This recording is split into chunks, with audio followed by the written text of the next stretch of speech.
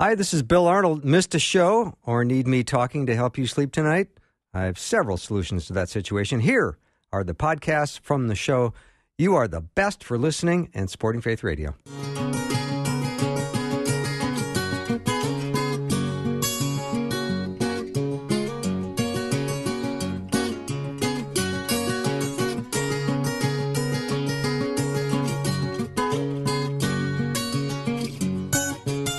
And a warm welcome to Afternoons with me. I'm Bill Arnold, and I'm so glad to have Dr. Mark Muska as my guest the whole hour. So that's Ask the Professor, and you can fire anything at us you like. I will ask on your behalf.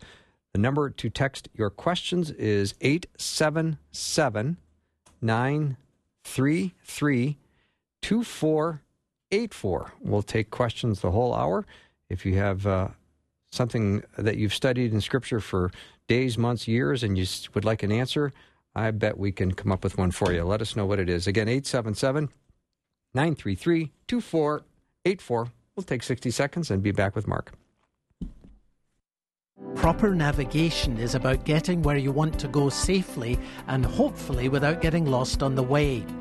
Well, it's the same when it comes to navigating the Bible. Hi, I'm Pastor Colin Smith with Unlocking the Bible, and along with our friends at Faith Radio, I want to invite you to join us for a Summer in the Scriptures at openthebible.org/faithradio. You know, the Bible is so much more than a historical book. It's how God speaks to us today. And openthebible.org/faithradio will lead you through the whole Bible story. It's like a guided tour from Genesis to Revelation. You can take it on your own, or you can do it with family or friends. So get started today at openthebible.org/faithradio. Again, that website to learn more is openthebible.org/faithradio.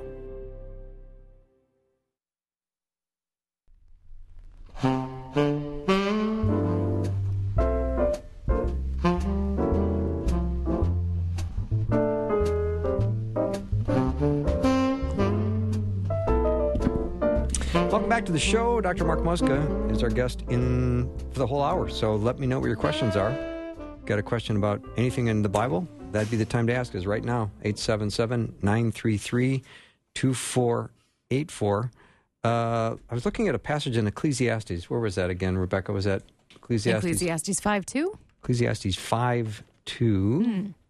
And could you read that for me? Certainly. Yes. Do not be quick with your mouth. Do not be hasty in your heart to utter anything before God. God is in heaven and you are on earth, so let your words be few. So, Mark, we blather to God all day long. Yeah, what's wrong with that? You get in trouble if you just grab a verse and rip it out by its roots, kicking and screaming, and just go with it. And so this counterbalance. Are you taking me to school right now? No. Okay, good. I'm just pointing out that we have to look at the whole counsel of God in the Scriptures. And this is good counsel to say, just don't blab on. Mm-hmm. But then we got plenty of things that tell us to just come to God with everything and talk to Him and confide in Him, depend on Him. So you got to put the whole schmeal together. That's why I'm a big promoter of doing theology, because when you do theology, the method of it is you look at all the Scripture that speak to a particular subject or topic, and you try to form a teaching that is in harmony with all of those. We get into all kinds of trouble in the church when we just grab one particular thing and ignore all the other passages that seem to contradict that, and we just go. So, aren't we good at that, though? Don't we love to grab a verse and kind of make it ours? Oh, yeah. Yeah, we've that's been going on a long time. Yeah. Mm-hmm. We kind of pick a verse, we call it our favorite or our life verse, and nothing wrong with that. But if we bend it into a narrative it doesn't belong in, that's not good. Well, you just have to be able to try to deal with the passages that may complement or qualify or counterbalance the thing that you're thinking about in the passage you're in. Mm-hmm. That's why we keep our nose in the Scriptures all the time. Mm-hmm. So the Philippian jailer asked Paul and Silas, "Sir, what must I do to be saved?" Mm-hmm. That's Acts 16:30. great question. Anybody who's had the opportunity to have somebody ask him that'll That's bring a beautiful the thing, hair isn't it? up on your arms, won't it? It's just a great thing. We call that an evangelical moment of interest. People are interested Better at than that point. eating. Oh, Yeah, that's the best. It's just the best. The best. Now, would you suggest that the answer be exactly what they gave to the jailer? Believe in the Lord Jesus, and you will be saved. You and your household, yeah. Yeah. Mm-hmm. It's absolutely true. Mm-hmm. But it's not the whole thing. Right. I mean, this is something that Paul is using here to get the thing going, and he's going to lead this guy to Christ. Right. So that, again, I'll make my same point about theology. Sometimes we jump on Romans 10. All who call upon the Lord will be saved. Well, what does that mean? Right. Jesus, okay, I'm saved. No, there's more scriptures that talk about what that means to call upon the Lord. My favorite is in 1 Corinthians 15, when Paul reminds the Corinthians, he says, now concerning the gospel that I delivered to you, that you received, that you believed, that you were saved by, and I delivered to you as of first importance what I also received about the gospel, that Christ died for our sins, he was buried, he was raised on the third day, and he appeared to people. So that is in the center of that message. Christ died for our sins, and he was raised from the dead. So this is a nice euphemism here that Acts contains, and we got to go further with it if we're going to lead somebody to Christ and the true gospel. I've just been working on this in one of my courses, Bill. Good timing. We get a little screwed up sometimes when we talk about people have to believe the gospel.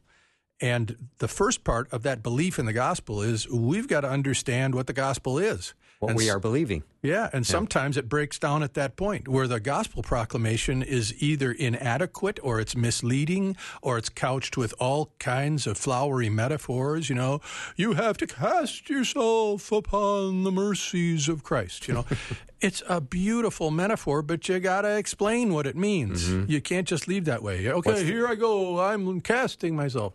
No, you have to explain that. So the first step in someone putting their trust in the gospel is they've got to know what the gospel is and what Jesus promises to us. But if you believe in his name, like it says in John 1:12, he is given the right to become children of God, and there becomes the process where you rely upon, cling to, and believe in over time. Thief on the cross didn't have much time to do anything other than just believe. Right.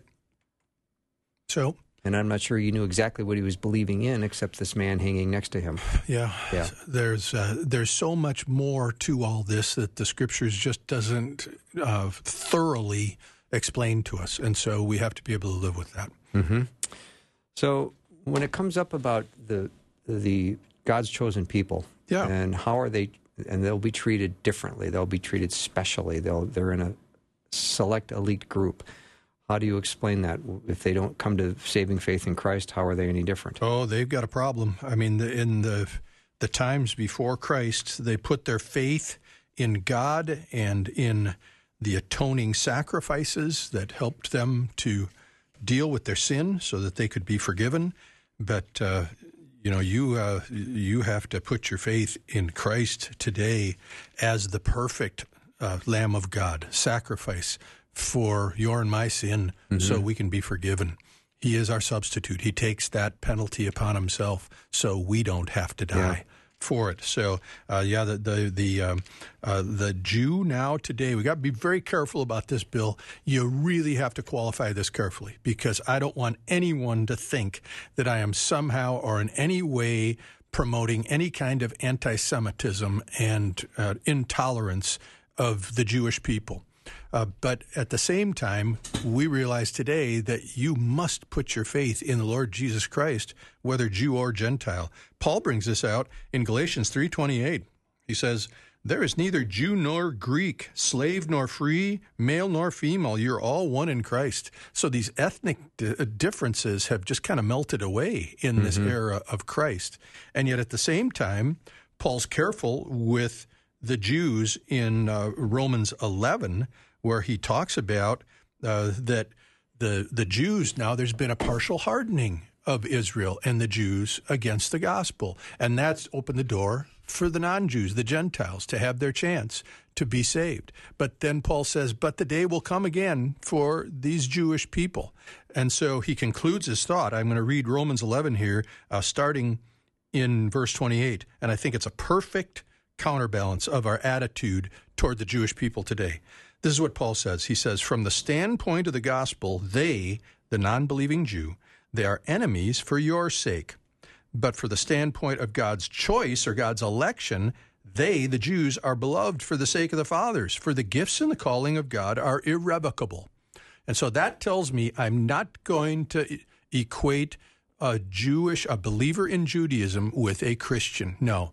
For the sake of the gospel, they still need to put their faith in Jesus and in the gospel to be saved. But I am not going to persecute or harangue the Jewish person, because the promises of God are still upon them, and those promises, the gifts and calling of God, are irrevocable. You just can't revoke those. They are still upon those people. So our attitude should be one to say we want to see them come to faith in Christ, but we also treat the Jewish person with great respect. Although, if you want to expand that out, Bill, does that mean that we treat the Swedes with disrespect then, or the Nigerians, or the Chinese? No, we treat everybody with respect. But there's reason to think that we can mistreat the Jews because they hardened themselves against Christ when he was on the earth. And that's a sorry legacy of the church through the centuries, doing that kind of thing. Romans 4:16, therefore the promise comes by faith, so that it may be by grace and may be guaranteed to all Abraham's offspring, not only to those who are of the law, but also to those who have the faith of Abraham. He's the father of us all.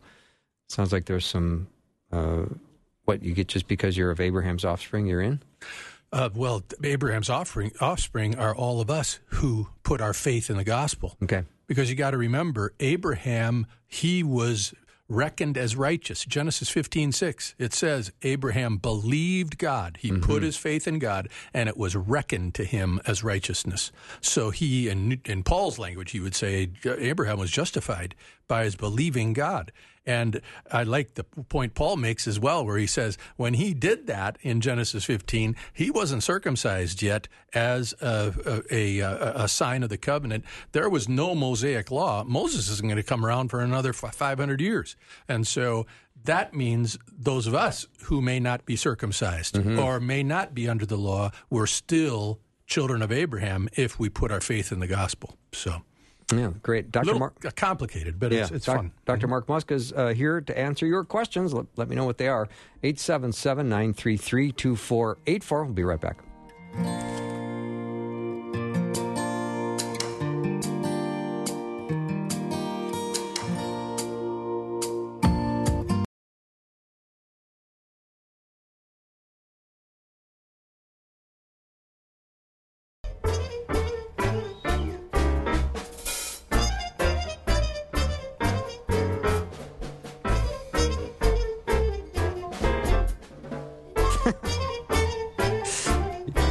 Muska dancing is scary. Okay. That first song almost put us to sleep. No, it didn't. Yeah, it People did. like that. Those blues and just kind of soul and everything. It's time to take a little snooze. You picking a fight with me? No. I'm okay, just good. Stating the obvious. Yeah.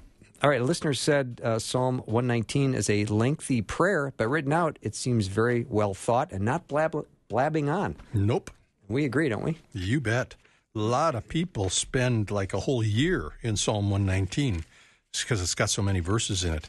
I'm going to count them up right now here. That Psalm 119, it should be 22 times 8, but I'm not sure about my math. And so, 176 verses. That'll keep you busy for a while. What's really fun, though, Bill, if I can just a little geeky kind of thing here about Psalm 119. Psalm 119 is an acrostic psalm. And what that means is that every section of the psalm starts with consecutive letters in the Hebrew alphabet. In some Bibles, like my Bible, it actually tells you what those Hebrew letters are at the beginning of the section. So in verse 1, before it says verse 1, it says Aleph. That's the first letter in the Hebrew alphabet. And then in verse 9, it says Bet. And then verse 17, Gimel. Verse 25, Dalet. And so all 8 of those first 8 verses start with the letter Aleph. All 8 of 9 through 16 start with the letter Beit. So there's some craftsmanship going into that psalm. Wow. And it's almost certainly so people could memorize this baby.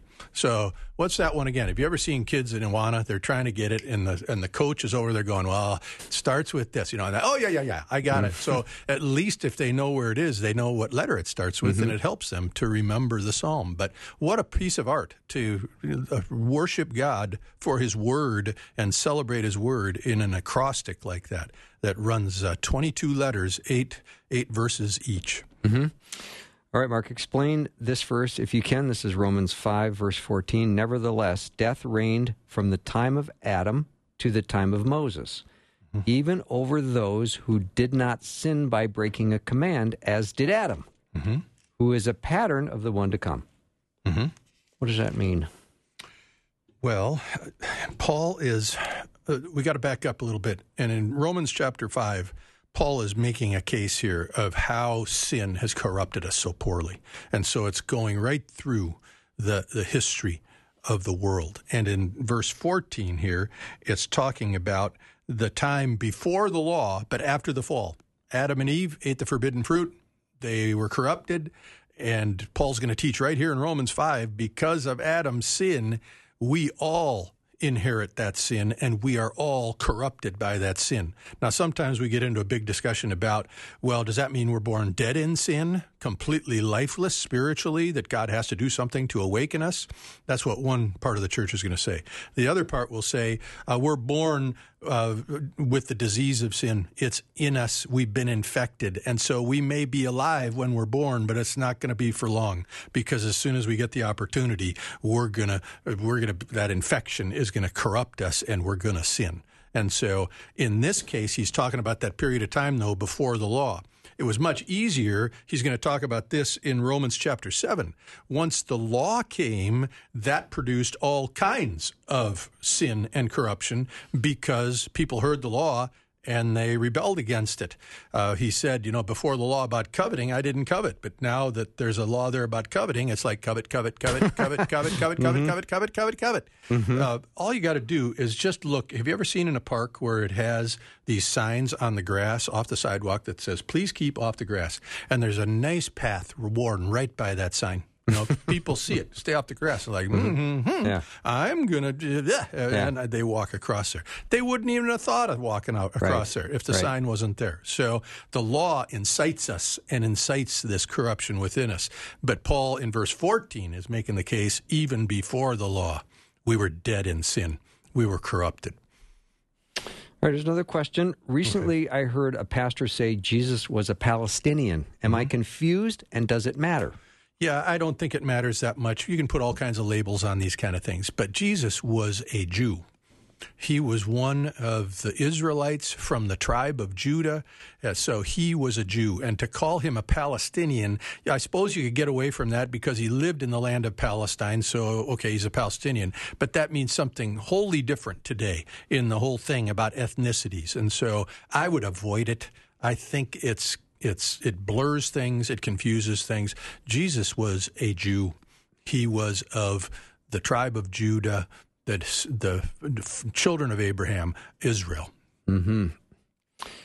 All right. The animals apparently didn't fear man until after they were released off the ark.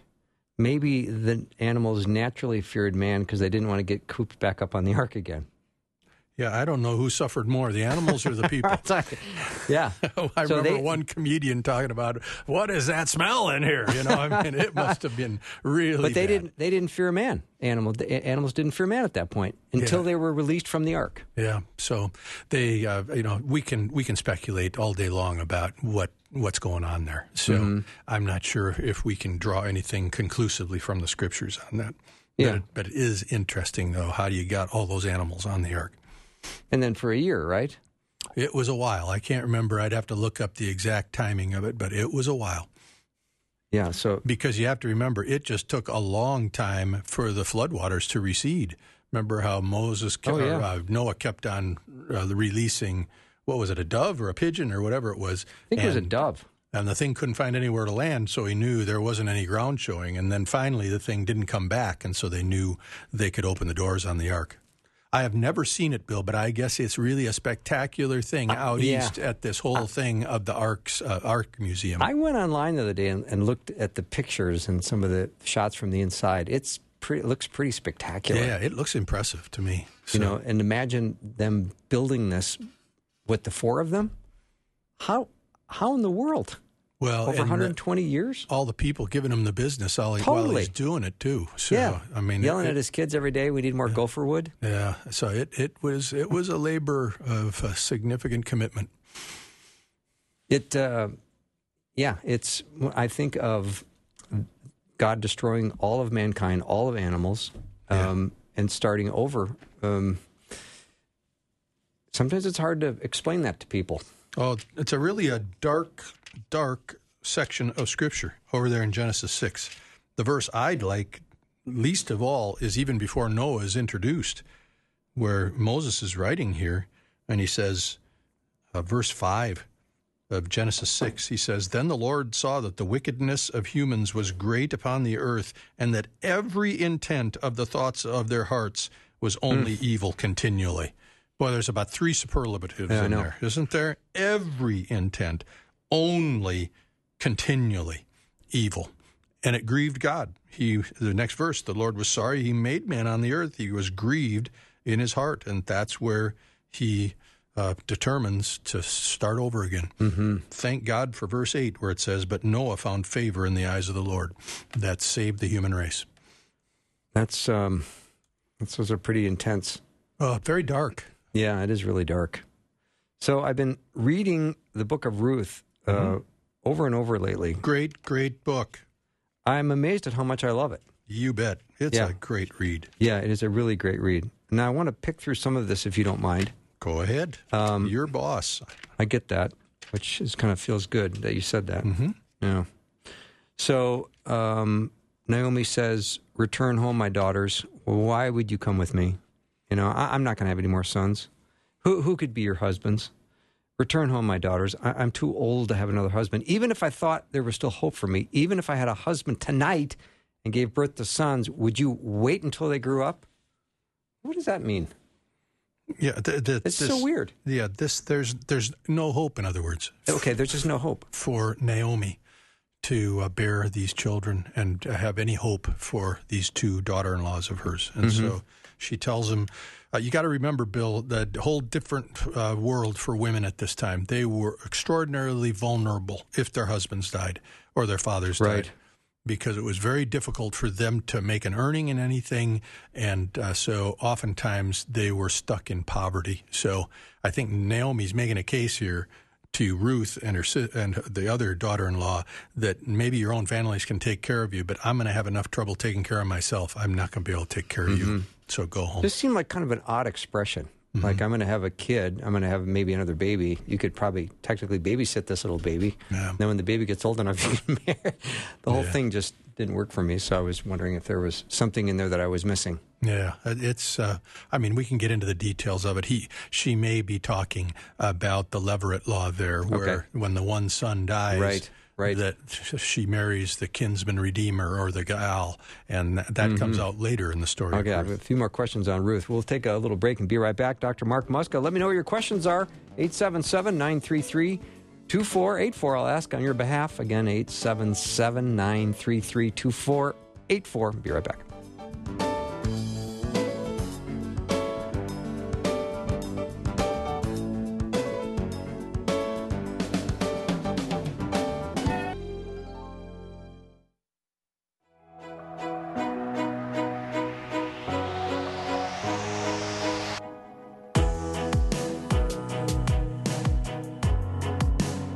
Welcome back to the show. Dr. Mark Muska is my guest. Let me know if you've got a question, 877-93-FAITH.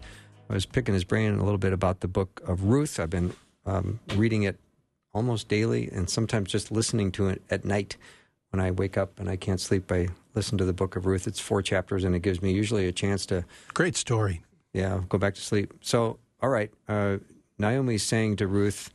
All right, let's get out of your morning clothes and put on your nicer clothes, get some wash, put on some perfume, and go down to the threshing floor. And after he has finished eating and drinking, sounds like he's got He's in a real happy mood. Yep. When he goes and sleeps, find out where he's lying and go uncover his feet and lay down, and he will tell you what to do. What does that mean? That he will tell her what to do. That she makes her case to him, and he is savvy enough. He knows the law here, and so he knows what to do.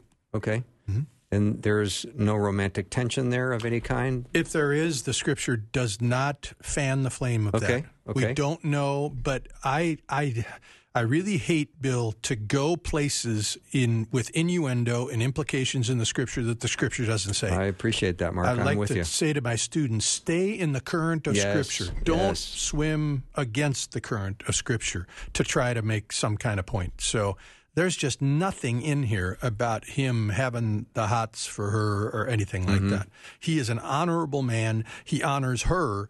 He says explicitly in chapter 2, because he's heard how she honored her mother-in-law, and he's repaying her for that. That is his admiration, not because she's some babe, something like that. Because the age difference was pretty significant. Presumably. We don't know that for sure, but we're guessing that there was a wider than usual gap, but who knows? Perhaps what it was, yeah. But he's having a good time on that threshing floor. We can talk to any of the farmers that are listening to this. When their harvest comes in, it's time to celebrate. Yeah. So somebody might break out a thing of champagne. It says he was happy, he was merry because of the drink. I know farmers, they save their big stogie until the thing comes in, and they sit out on the back porch and puff away on that thing. It's a way for them to celebrate. And it's also something for them to look forward to. Yeah. That when I get this done, the cigar is waiting for me. Yeah. Or the glass of champagne or whatever it is. Yeah. So what was Naomi's position? I mean, she said, don't even call me Naomi, call me Mara, because that means bitter. Right. Is she just feeling sorry for herself? What do you think was going on with her? Yeah, maybe she's feeling sorry for herself. But you know what? She's lost a lot. Yeah, she's got reasons to grieve. Oh, of course. And this is something we think it insults God, or somehow we've got to keep quiet when we're sad. And we complain. We'll complain to everybody else, but we won't complain to God. You got to read some of the Psalms where David lets God have it some of the time. He's grieving over the situation he's in. Now, in fairness to David, he always comes back and says something like, "But you, O Lord, are a shield around me, my glory, and the one who lifts my head." That's in Psalm 3. So he declares his trust, but he's still sad. And Naomi is here as well. In the ancient Near East, and even yet today in the Near East, they make an art form out of grieving. I mean, it might go on for days, and wailing and weeping and all this kind of thing going on. And that isn't all bad. I really resist when someone says to me, "Oh, well, I could never tell God what I was really thinking."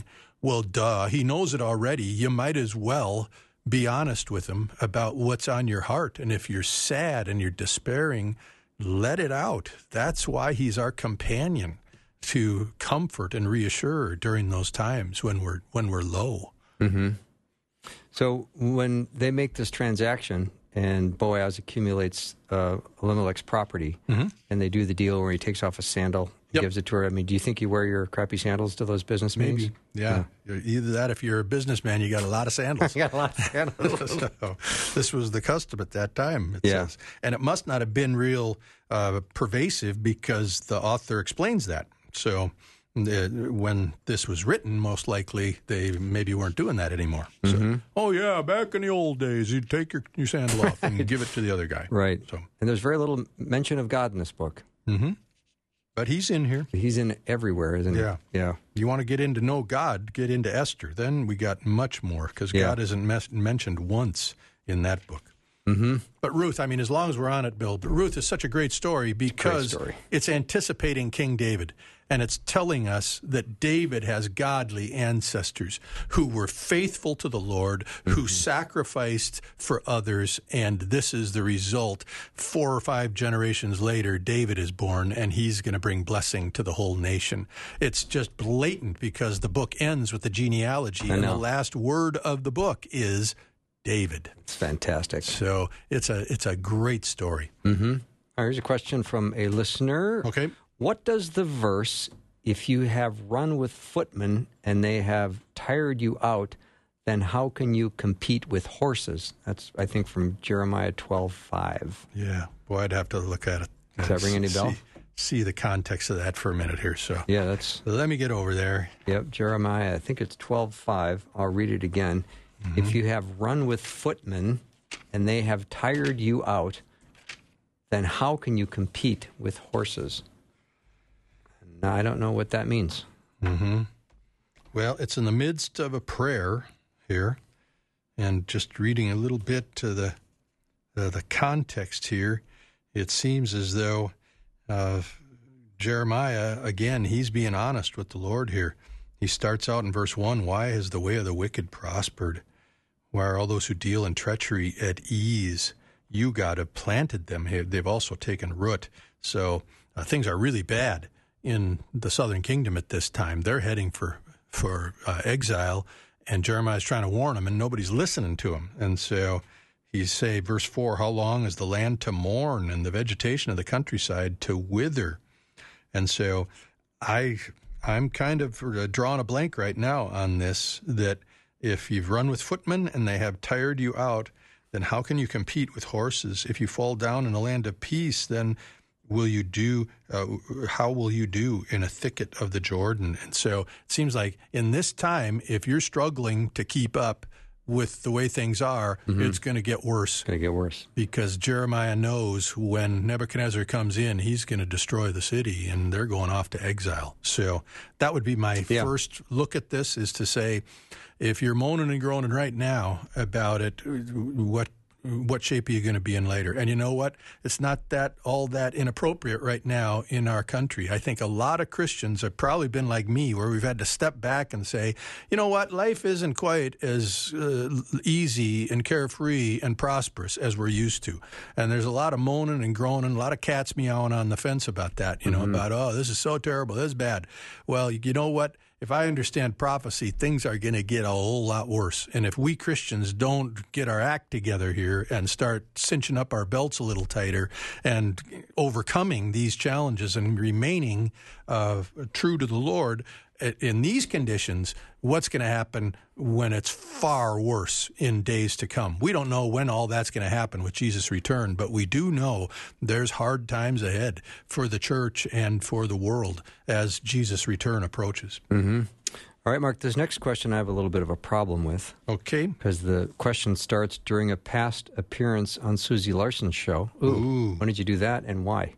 I don't know. I haven't been on there in years. Isn't that interesting that listeners remember an appearance you made on Susie's show years ago? Yeah. That's actually encouraging. Anyway, on a past appearance, Mark said he believes there will be multiple resurrections from the dead. Please ask him why he believes that. Oh, yeah. The main verses that I go to on that are over in the chapter in Revelation 20, which is sometimes called the Millennium chapter, because it's the only place in the Bible that talks about this 1,000-year reign of Christ upon the earth. At the beginning of Revelation 20, it talks about how this strong angel comes and he grabs the dragon, Satan, and tosses him into the pit. Chapter 20, verse 1, then I saw an angel coming down from heaven holding the key to the abyss, or the bottomless pit, and a great chain in his hand. And he laid hold of the dragon, the serpent of old, who is the devil and Satan, and bound him for 1,000 years, threw him into the abyss, shut it, and sealed over him. And so that starts this period of time. But there's some sequencing here that makes it seem as though there is a resurrection of those who are saved, who belong to God and who belong to Christ, that takes place. And verse 4, it's an awfully long verse here. I don't know if I have to read the whole thing. It says, then I saw thrones, and they sat on them, and judgments were given to them. And I saw the souls of those who had been beheaded because of their testimony of Jesus and because of the word of God, and those who had not worshipped the beast or his image, had not received the mark on their forehead or on their hand. And they came to life and reigned with Christ for 1,000 years. They were resurrected, came to life with Christ for 1,000 years. And then, listen to what it says. The rest of the dead did not come to life until the 1,000 years were completed. This is the first resurrection. So then after that, the resurrection of the lost takes place, and they go before God at the great white throne and are judged and are banished into the lake of fire. So I think this is maybe the best illustration here that there's going to be two phases to this resurrection. I know that when it talks about it in other scripture, that it seems like it's a singular event, but I use sometimes I use an illustration of this, Bill, where I don't know if anybody's ever taken a trip out to the mountains in Colorado. You're driving across Kansas or Colorado or one of those states, and you first see the mountains in the distance, and you see them, and what you see is two-dimensional. All you can see is height and width. You can't see any depth. Right.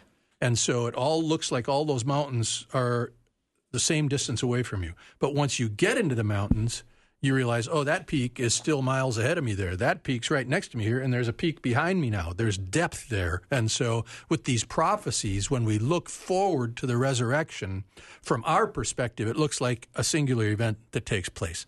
But there's easily room here for this resurrection of the righteous first, and then the resurrection of the lost. I think I can prove my point, because if you go to the Old Testament and predictions about the Messiah, that was also seen as a singular event. But we know perfectly well now the Messiah's first coming was to be an offering for sin so we could be saved. The Messiah's second coming is still coming for us, and that's where he will rule the earth. But for those Jews in the Old Testament reading those messianic prophecies, they saw it as a singular event as well. Mm-hmm. Mark, when people came to Jesus, did Jesus want them to be very specific about why they were there? He seems like he asks very pointed questions. Sometimes he does, sometimes he doesn't. Okay. You know, what can I do for you is the kinds of things. Well, I think of Bartimaeus. You know, he shows up, takes off his blind begging coat, walks up to Jesus, and Jesus says, "What would you like me to do for you?" Yes. And he goes, I want to see. I mean, isn't it kind of clear that a blind man has approached Jesus? Yeah, but you know what? It's kind of a test. This brings out the educator in me. I think Jesus is drawing the man out to see if he believes that Jesus can do this. Okay. Does he have the faith in Christ to believe him that he can heal him? I love it. The one that gets me every time is the paralytic that's at the pool of Bethesda in John chapter 5. And I love it when Jesus comes to this guy. This verse almost makes me cry every time I read it, because verse 6 of John 5, it says, "When Jesus saw the man lying there and knew he had already been a long time in that condition, he said to him, 'Do you wish to get well?'" Oof. What a question. Oof. But it's a great question. It's a great question. He'd been there 38 years. And so Jesus is asking, have you given up hope? Are you still here, but have you resigned yourself to it? I bet you I would have resigned myself to it by then. I would have been in despair. But the man explains everything, and Jesus lifts him off of that pallet, and he sends him home. That's beautiful. But I like that, how Jesus draws people out. He's famous for that. The other thing Jesus loves to do is take things to a whole new level with people. That comes out in the woman at the well in John chapter 4, where he says to her, "Give me a drink." And she says, "Well, you know, how are you talking to me, a Jew, and I'm a Samaritan, a woman?" And then Jesus, he just puts the bait right in front of her. Can't you just see the bass looking at the bait there, where he says to her, "If you knew who it is that asked you for a drink, you would ask him, and he would give you living water." Talk about irresistible. And he draws her right in to something far more important than H2O, the water of life that he provides for us. So Jesus was the master. We can learn a lot about talking with people from analyzing him. And being gentle and ask questions and let the person tell you their story. Yep. Yeah. All right. Dr. Mark Muska is my guest. Let me know what your questions are. 877-933-2484, 877-93-FAITH. We'll be right back.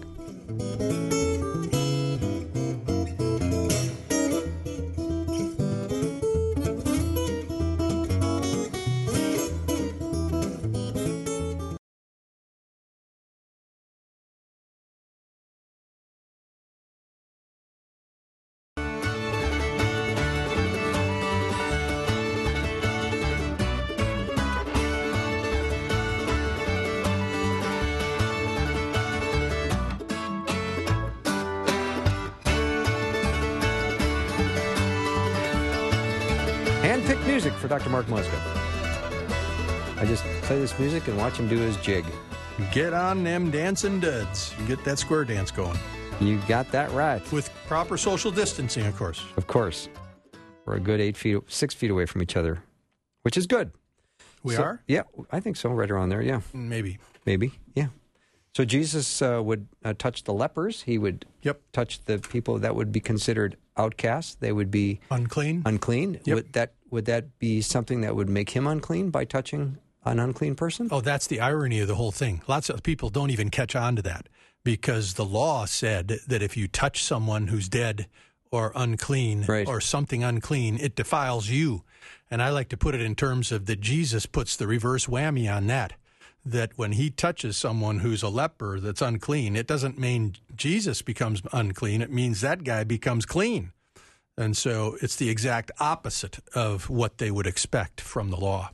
That's just great irony in the Gospels. Yeah. So Pharisees and Sadducees, what is the primary difference? Well, there's several. I'm writing it down right now. Pharisees, these were different parties. I like to call them sects, but you have to articulate that really well. Otherwise, it sounds like you're talking about sex. And so they are sects or they're parties. They're kind of like political parties in our country today. The Pharisees originated about 150 years before Christ. They were heroes during the time of the Maccabees because they stood for the law against the Greeks trying to Hellenize the Jews. But by the time Jesus got on the scene, the Pharisees were experts in the law. Many of them were scribes where they wrote down the scriptures and they studied and memorized them. But they had been corrupted by the time Jesus comes along. So most of them had become legalists, that they thought the only way you could be right with God is to clean up your act and follow the law. The Pharisees were usually associated more with the townspeople spread around in Israel, so that many of the towns would have a synagogue, and a Pharisee would be part of that synagogue, usually as a teacher or a leader in that synagogue. So Pharisees over there on the one side. The Sadducees, they were a priestly party. And so if you put 2 plus 2 together, the priests congregated mostly in Jerusalem around the temple. Not all of them, but that was their center of power, you would say. And the Sadducees were an interesting bunch because what we can gather from them, they only held that the 5 books of Moses, the Pentateuch, the law, the Torah, was authoritative. And so they did not believe in the afterlife. They did not believe in angels. They did not believe in the resurrection. And so much like our Democrats and Republicans today, these two parties were rivals for power in Israel. But Jesus really hammers the Sadducees, especially on their beliefs. I love what he says to the Sadducees at the end of one of his teachings where they challenge him. And he says, but as far as the resurrection of the dead, didn't Moses say, or didn't God say to Moses, I am the God of Abraham, of Isaac, and Jacob, who had lived 400 years earlier? And then he says, he is the God of the living and not the dead. You are greatly mistaken. And so he puts down these priests and this false teaching that they had. So, but those two were rivals. Sadducees didn't last long after the temple was destroyed because, of course, their center of power was destroyed in 70 A.D. The Pharisees kind of hang in there, but both of them dissipate after the first century. That's really interesting. And that's Nicodemus was a Pharisee? He was. In fact, he was the teacher of Israel, he is described as. So he wasn't just a lieutenant Pharisee. He was more general Pharisee. Who would be a famous Sadducee? Oh, I don't know. I'm trying to think. I'm not sure if it would be Caiaphas was a Sadducee. I don't know if he is described as a Sadducee or not. I'd have to look at that. Yeah. Mm-hmm. So Peter has the power to raise someone from the dead. He brings his mother-in-law back to life. Does he do that? Is that in Acts? I believe it is. I'd have to look at that. I'm drawing a blank today. That's okay. I've been working too hard. Yeah. And I'm thinking that was a most unusual momentary gift that was given to Peter to be able to do that. Well, he did other miraculous kinds of things too. And so for a period of time there, and then Paul, when he comes on the scene, he's able to do the same types of things and raise people from the dead and heal sicknesses and all kinds of things too. So this was part of the apostolic power that they possessed as proclamation of the gospel. Okay, maybe I have it wrong myself. Is it Acts 9, Rebecca? I don't know. Yeah, in Acts 9, Peter raises Dorcas from the dead Dorcas, in that's Joppa. It's Dorcas. Yes, that's right. Okay. Or Tabitha. Or Tabitha, yeah. Yeah, it's not his mother-in-law. Jesus is the one who heals Simon's mother-in-law of a fever. That's in Matthew 8, I think, isn't it? Matthew 8, yeah. Mm-hmm. Yeah. I'm confused myself today, which would be the first Happens time to that's the best happened. of us. Well, that'd be the first time it's happened to me. Mm-hmm. Yeah, so I thought that was a pretty spectacular moment. But you say they had powers like that they continued to use? Apparently so, that they were able to see people raised from the dead. It wasn't a constant thing so that they were emptying graveyards or anything like that. But when the need presented itself, they did things. Mm-hmm. That Paul, especially at Ephesus, was given great power and opportunity to heal. And so they were bringing even garments and articles of clothing and having Paul touch them and then putting them on the sick people so they'd be healed. So there was quite a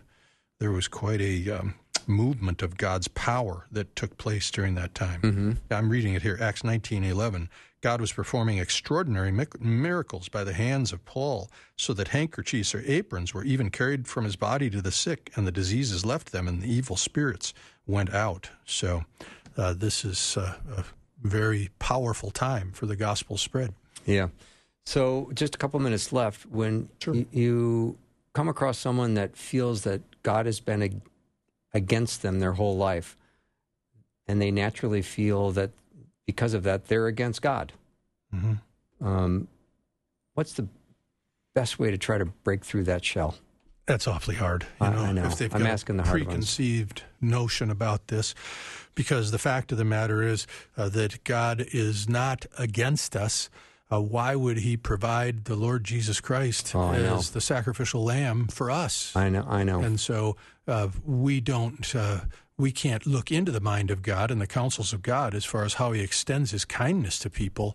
But my response to that kind of thing, Bill, is to say something like, if you seek for God, he will make himself known to you.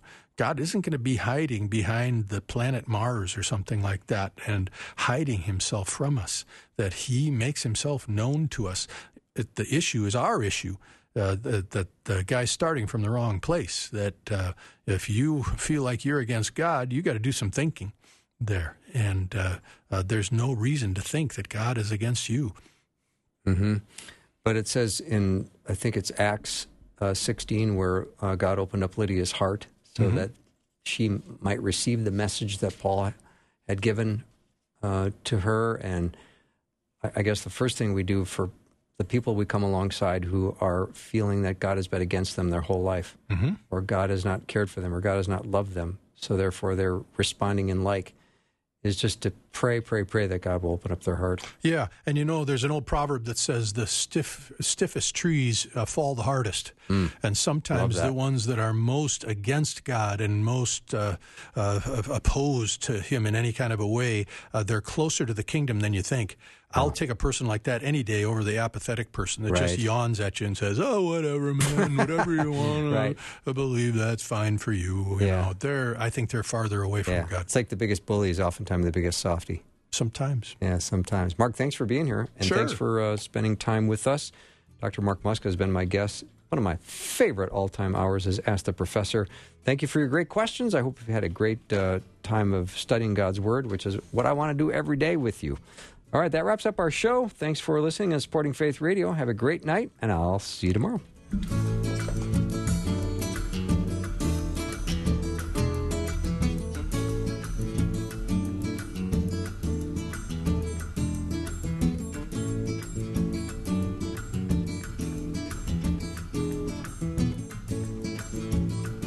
Thanks for listening. Programming like this is made available through your support. Information available at myfaithradio.com.